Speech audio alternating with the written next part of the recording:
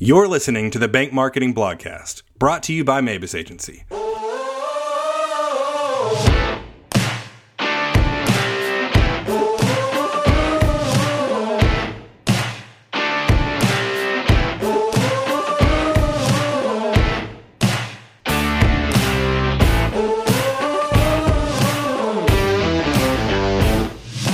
On today's episode, Mabus Agency copywriter Riley Manning reads his most recent article, How Chase's Twitter Blunder Shows Failure to Offer Value. Be sure to subscribe so you never miss an episode. After you've listened to this episode, be sure to check the podcast feed for a bonus conversation between Riley and our Director of Marketing, Emma Geiger, and Social Media Coordinator and Internal Designer, Aubrey Pohl. When a company as big as JP Morgan Chase makes a misstep on Twitter, the clapback is always lit. For Chase's Monday motivation post last week, the biggest bank in the country tweeted the following. Why is my balance so low? Bank account. Make coffee at home. Eat the food that's already in the fridge. You don't need a cab. It's only 3 blocks.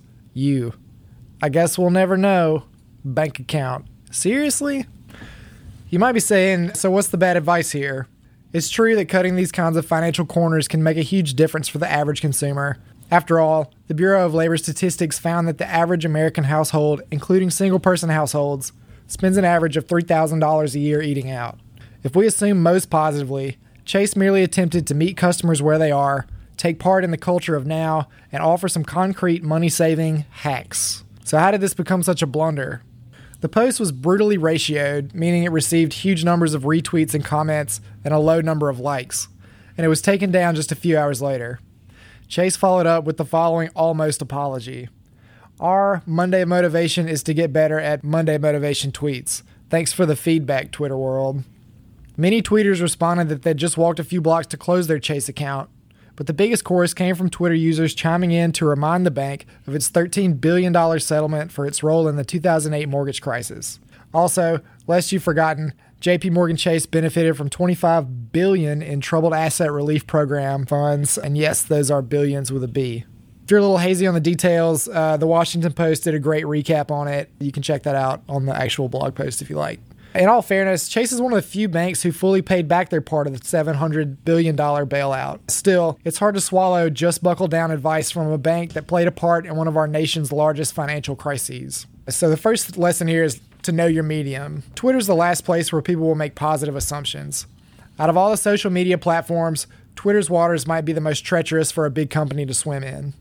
The platform thrives on outrage, both performative and genuine, and stifles nuance, encouraging a pile-on culture in which the loudest people are quote-unquote winning. Snarky corporate accounts like those of Wendy's or DiGiorno's do well because their products are of low consequence. Choosing a takeout pizza or a drive-thru hamburger isn't exactly a high-stakes decision, and such innocuous companies serving up insults on Twitter offer a nice irony that banks simply can't partake in. Banking is serious. Chase's tweet did nothing to spur a helpful conversation, neither on the platform nor by linking to other content.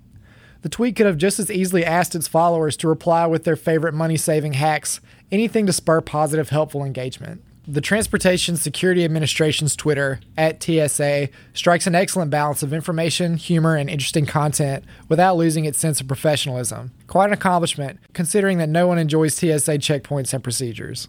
In addition, and maybe this shows my own nerdiness, the AP Stylebook's Twitter, @AP Stylebook, accomplishes this same feat. Reality check. Hearing a too-big-to-fail bank give a bootstrap lecture to the very taxpayers who funded its own $25 billion bailout is quite rich. Chase's tweet wasn't an attack on poor people. More likely, it was aimed at a demographic of immature spenders who probably could use a little more discipline. However, the tweet snidely implied a false dichotomy in which those with the least power should have to behave more ethically and responsibly than the entities with the most power. This is an insulting proposition to clients who clip coupons and work double shifts and still have a hard time making ends meet because it makes light of their pain.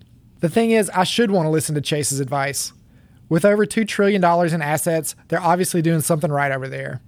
Chase should be a beacon to people living in financial hardship. The craziest thing about this whole debacle is that Chase does boast a rich content library of financial advice.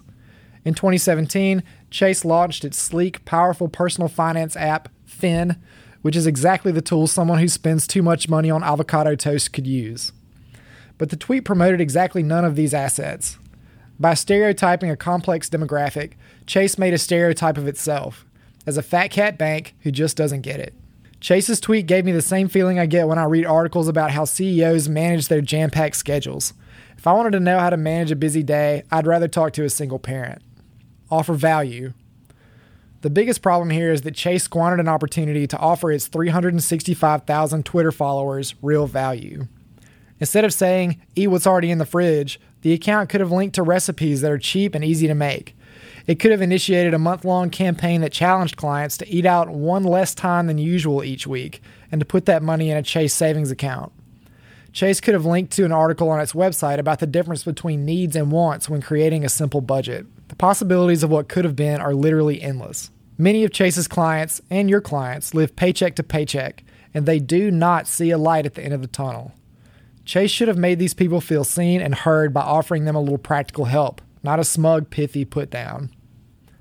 Too big to fail, too big to relate. To be clear, I'm not saying that Chase is evil or that being big is evil, merely that being huge comes with its own set of limitations. Chase's ubiquity, size, and breadth have made it faceless. Any entity so titanic has difficulty communicating with precision and nuance to its clientele or any demographic within it. It can be difficult to speak to one segment without stepping on the toes of another. On another level, I think of our proofing processes here at Mabus Agency and wonder how Chase's tweet made it through so many screenings. I wonder what such a deeply capable institution hoped to score with a service-level Twitter meme. Perhaps nothing. Perhaps this whole incident was merely a belch issued from an internal system more vast and complex than I can imagine. For you community banks, though, Chase's mistake hints at opportunity. You guys are much closer to your clients. Your clients' needs and preferences are much more uniform and unique than Chase's. How can you use that to your advantage to empower your clients with tools and encourage them toward engagement and conversation? Compliance is hard. Trust me, I get it, but find a way.